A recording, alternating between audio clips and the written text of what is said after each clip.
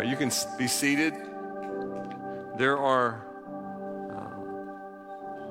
several ways to give. You can text to give.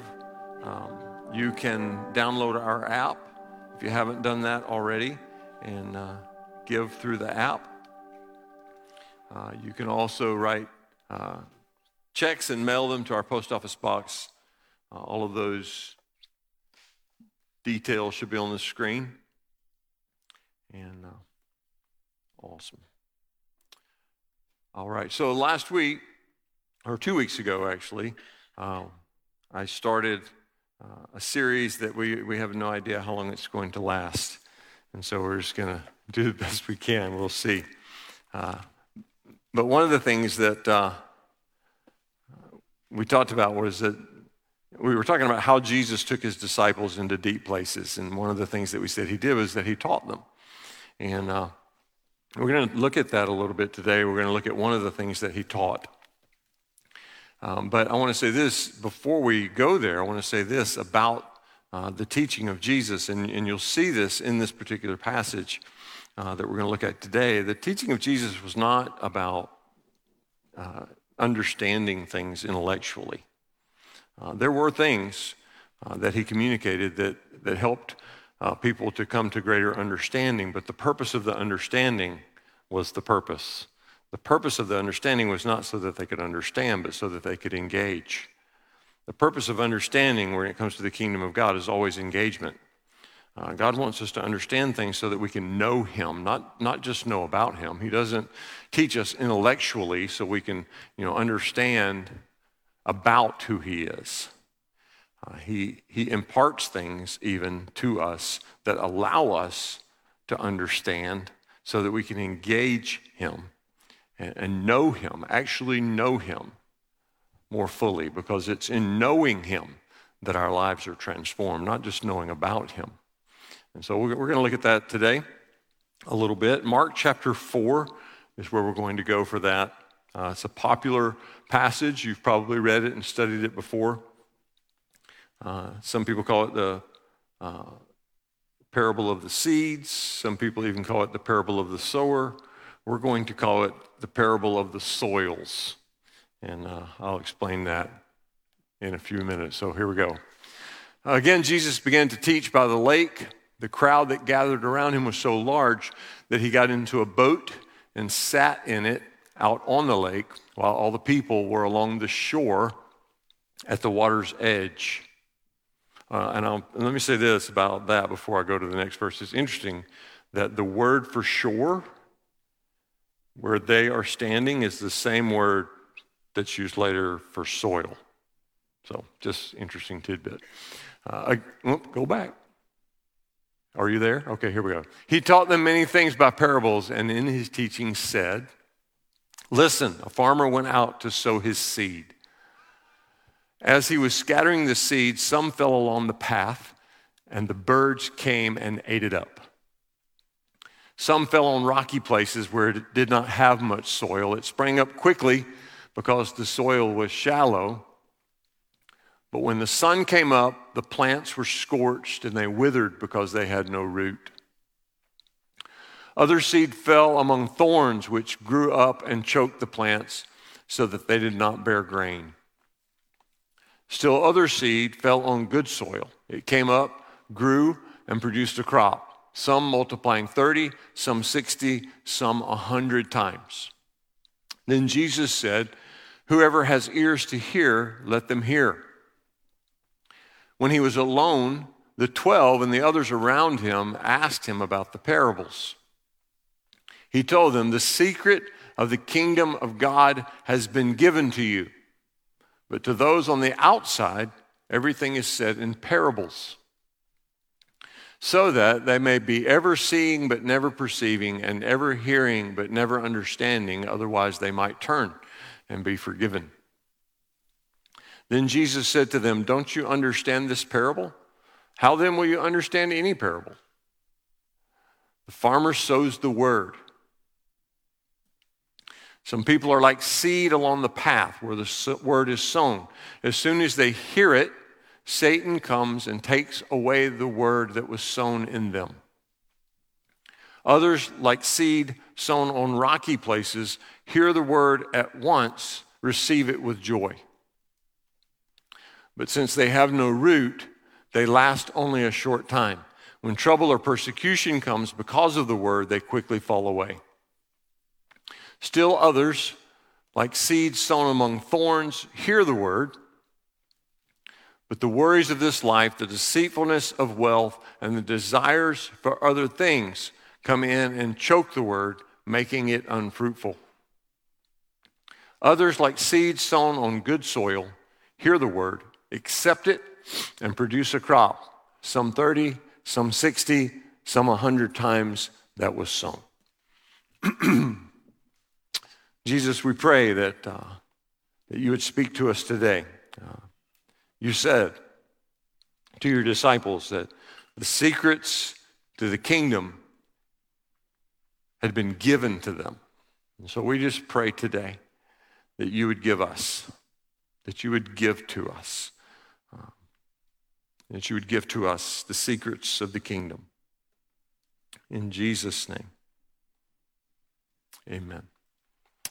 So the reason that I would call this the parable of the soils is because the soil really is the only variable in this story.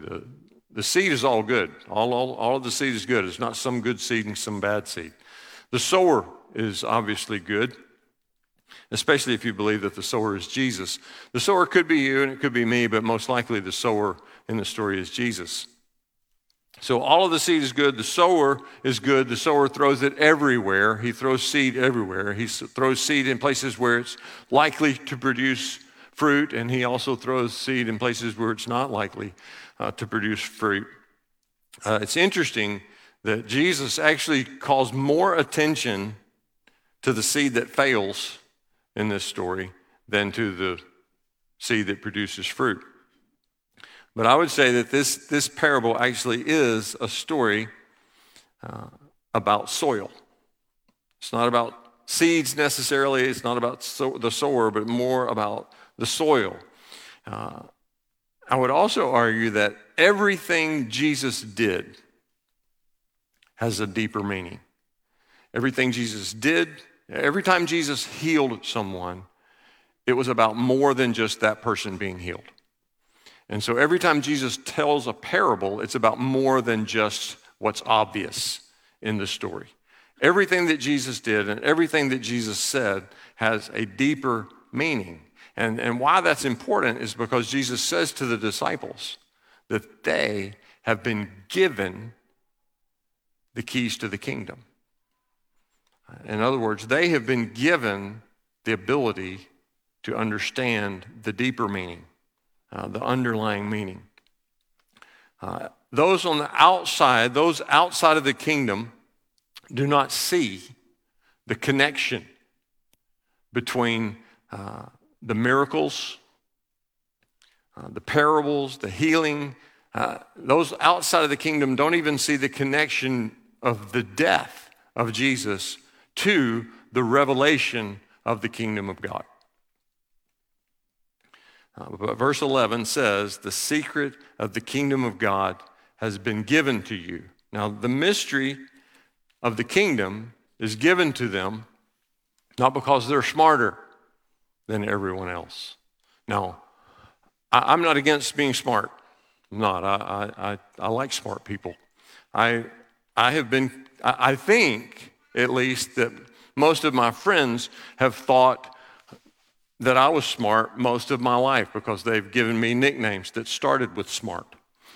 And so I'm just assuming that they believed that I was smart. And so I'm not against smart. I like smart. But the disciples didn't have the keys to the kingdom because they were smarter than everyone else. In fact, they weren't as smart as the Pharisees and the scribes. But they got it better. They didn't get it, though, because of intellect. They understood because they had been given the keys of the kingdom. And it wasn't because they were smarter, it was because they had chosen Jesus. Or you could say it was because he had chosen them. Now, I believe that the biggest mistake that seminaries have made throughout history is that seminaries have tried to make preachers and pastors and leaders smarter instead of closer. If I was going to start a seminary today, the focus would be on helping leaders learn how to live closer to Jesus, more intimate to Jesus, because I believe the key to the kingdom is not intellect. The key to the kingdom is intimacy.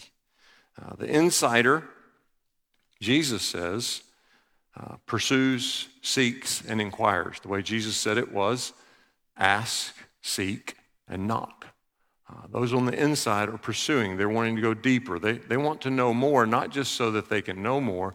They want to know more so that they can be more, so that they can engage more, so that they can have a greater level of intimacy and relationship with him. So the disciples didn't get it really any more than anyone else until Jesus gave it to them.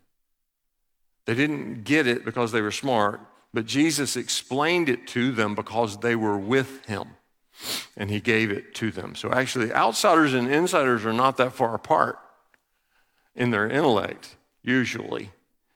What separates the outsider from the insider is the gift of God. So the difference between good soil and bad soil is not intellect, it's the condition of the soil. So in this parable, all of the soil's here.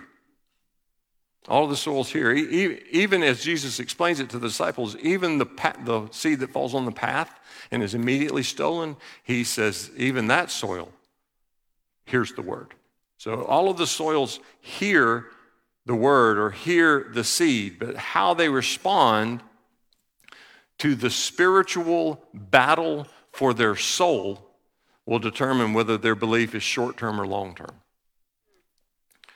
And so let's talk. We're just going to look at each of the 4 types of soils and just see what we can learn from them. So the first type of soil that Jesus speaks of is the path.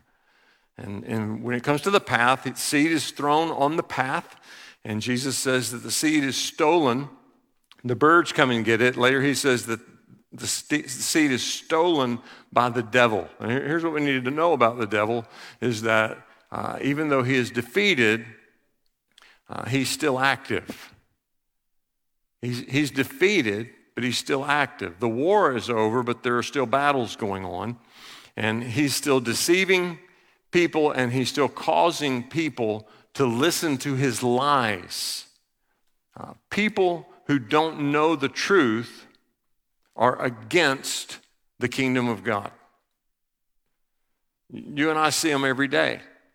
We encounter them every day. You see them on TV, on the news. They're everywhere. The people who don't know the truth are against the kingdom of God.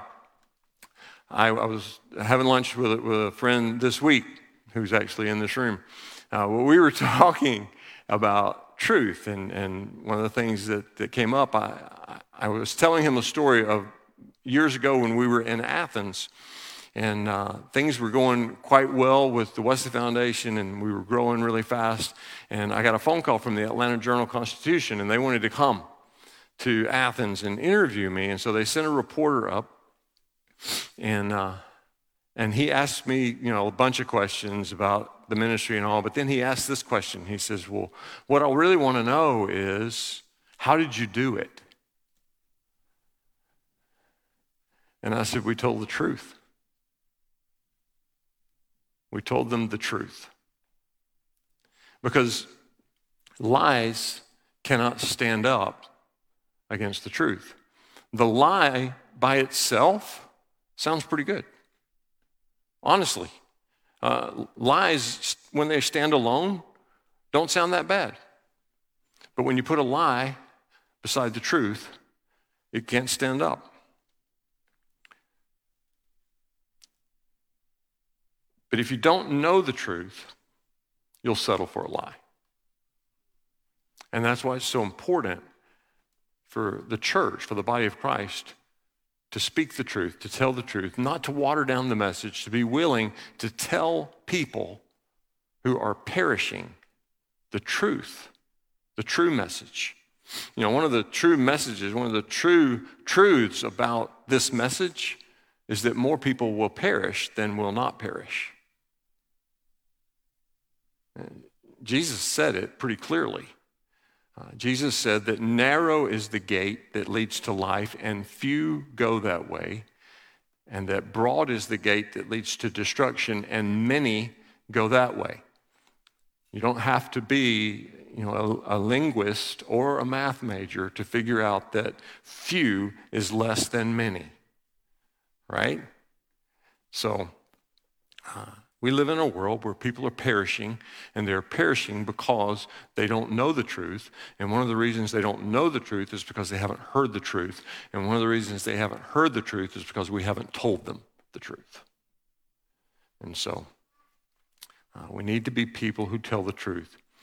Seed on the path doesn't believe because it never actually receives the seed, because the hardness of the heart is actually caused them to be opposed to the truth.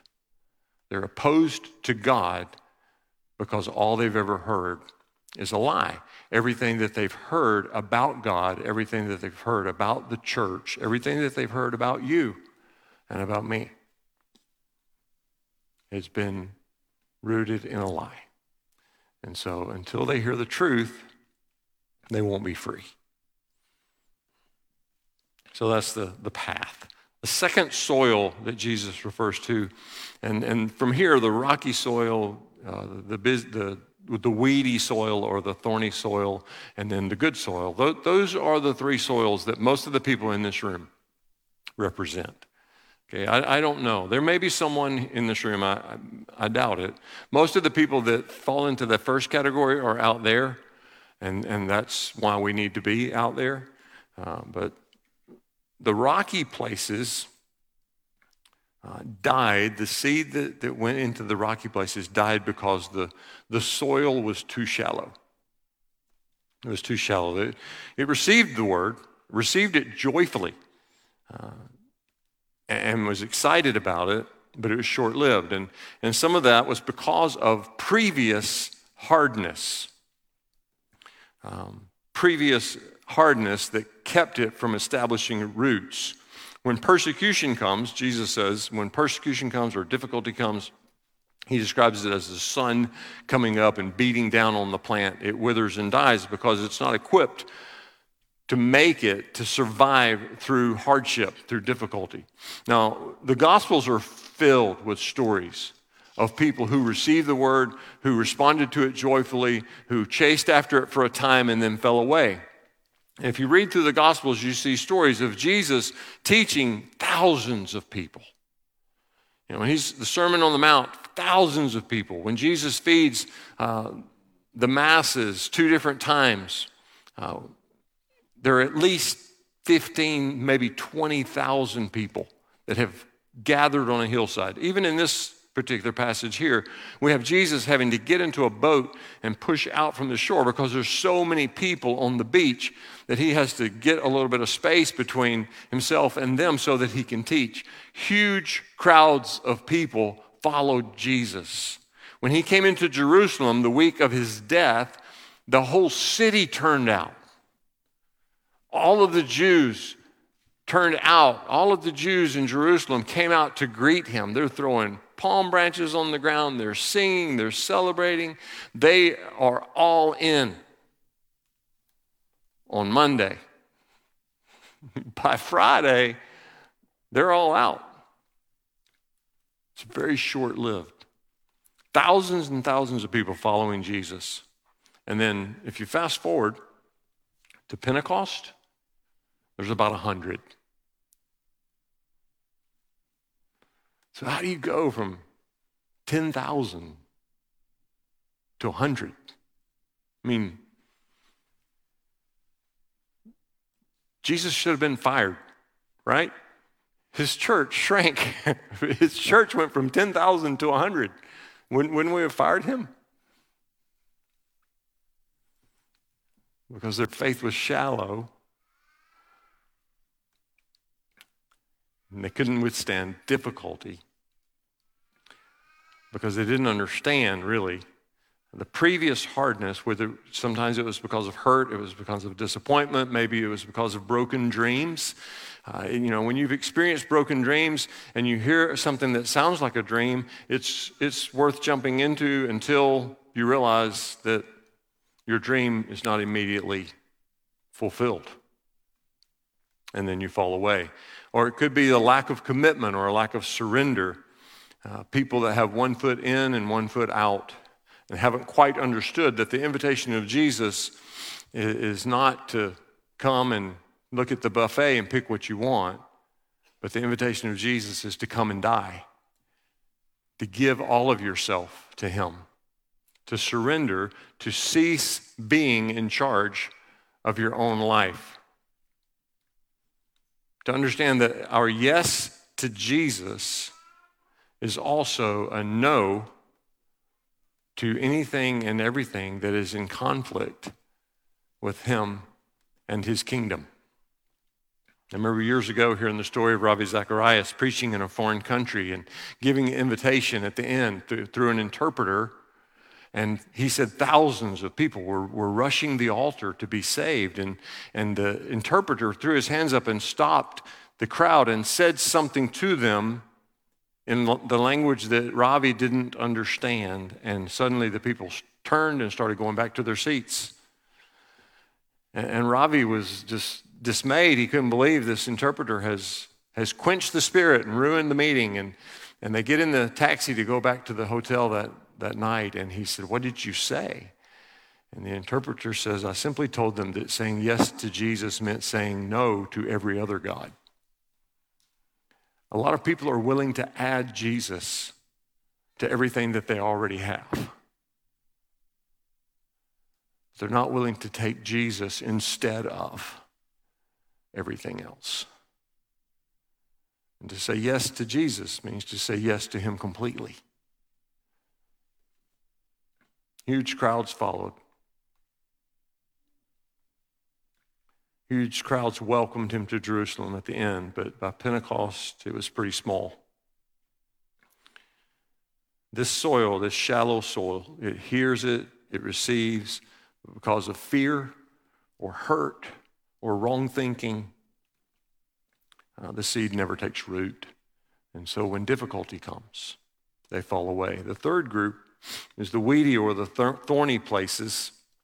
And Jesus says it's choked out. That the seed is received and it starts to grow and it's choked out.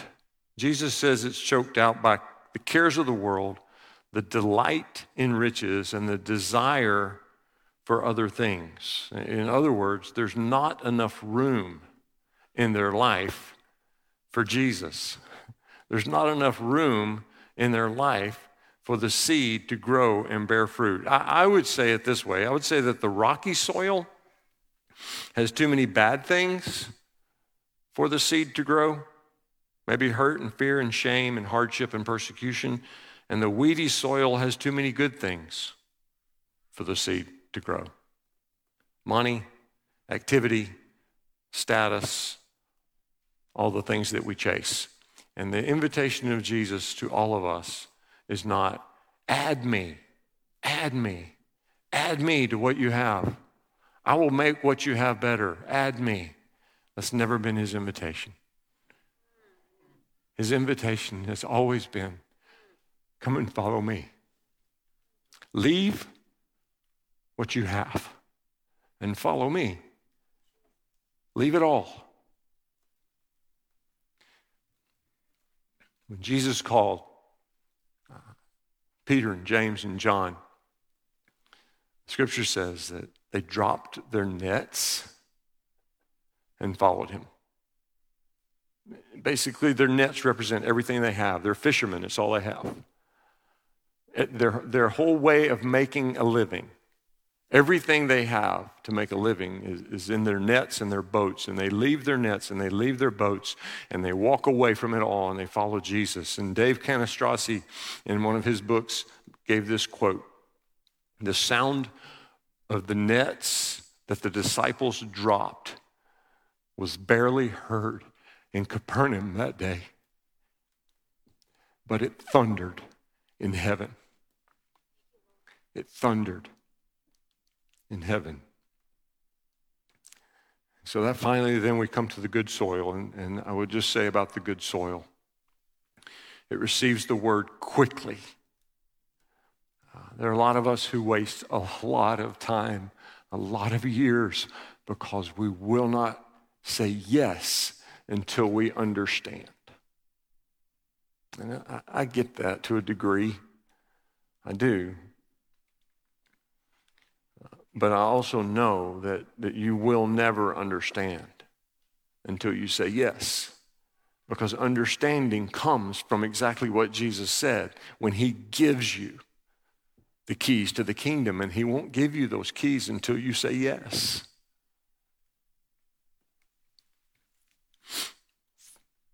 The good soil receives the word quickly, receives the word deeply. Don't settle for just being inside the door. The call of God is into the deep. One of my grandchildren called us last week to say that he had jumped into the deep end of the pool and swam all by himself. I remember that day for me. Do you remember the day, the first time you were able to get out of the shallow end and get into the deep end of the pool? I've told you before, I spent my childhood standing in the shallow end looking out at the deep end and believing that it just looked like the kids in the deep end of the pool were having more fun. And then I figured out later that the reason it looked like they were having more fun is because they were. And you and I were not made for the shallow end of the pool. We were made for the deep end. We were made for a life of faith, and a life of faith requires that you get in over your head. Over your head. Receive the word quickly. Receive the word deeply. Receive the word exclusively. Yes to Jesus means no to every other God. To everything that you depend on him. Yes to Jesus is a surrender. I am no longer in charge of my life. It starts with what he can do for me, but it quickly shifts to all that I can do for, in, and through him. It may start with you need forgiveness. You want a new life. You want to go to heaven. It may start there. But if the seed is going to remain and bear fruit, first it will die in the ground, and then it will bear fruit 30, 60, 100-fold. And the way that it bears fruit is when the shift happens. There's a shift that occurs from him giving to you serving him and giving all of yourself to him. He gave all of himself. He did. He didn't hold back at all. He gave every ounce of himself. He gave to his last breath for us. And his invitation to us is not, give me just a little bit of you. His invitation is, give me all of you. I gave all of me for you. Give all of you to me. Now let's pray.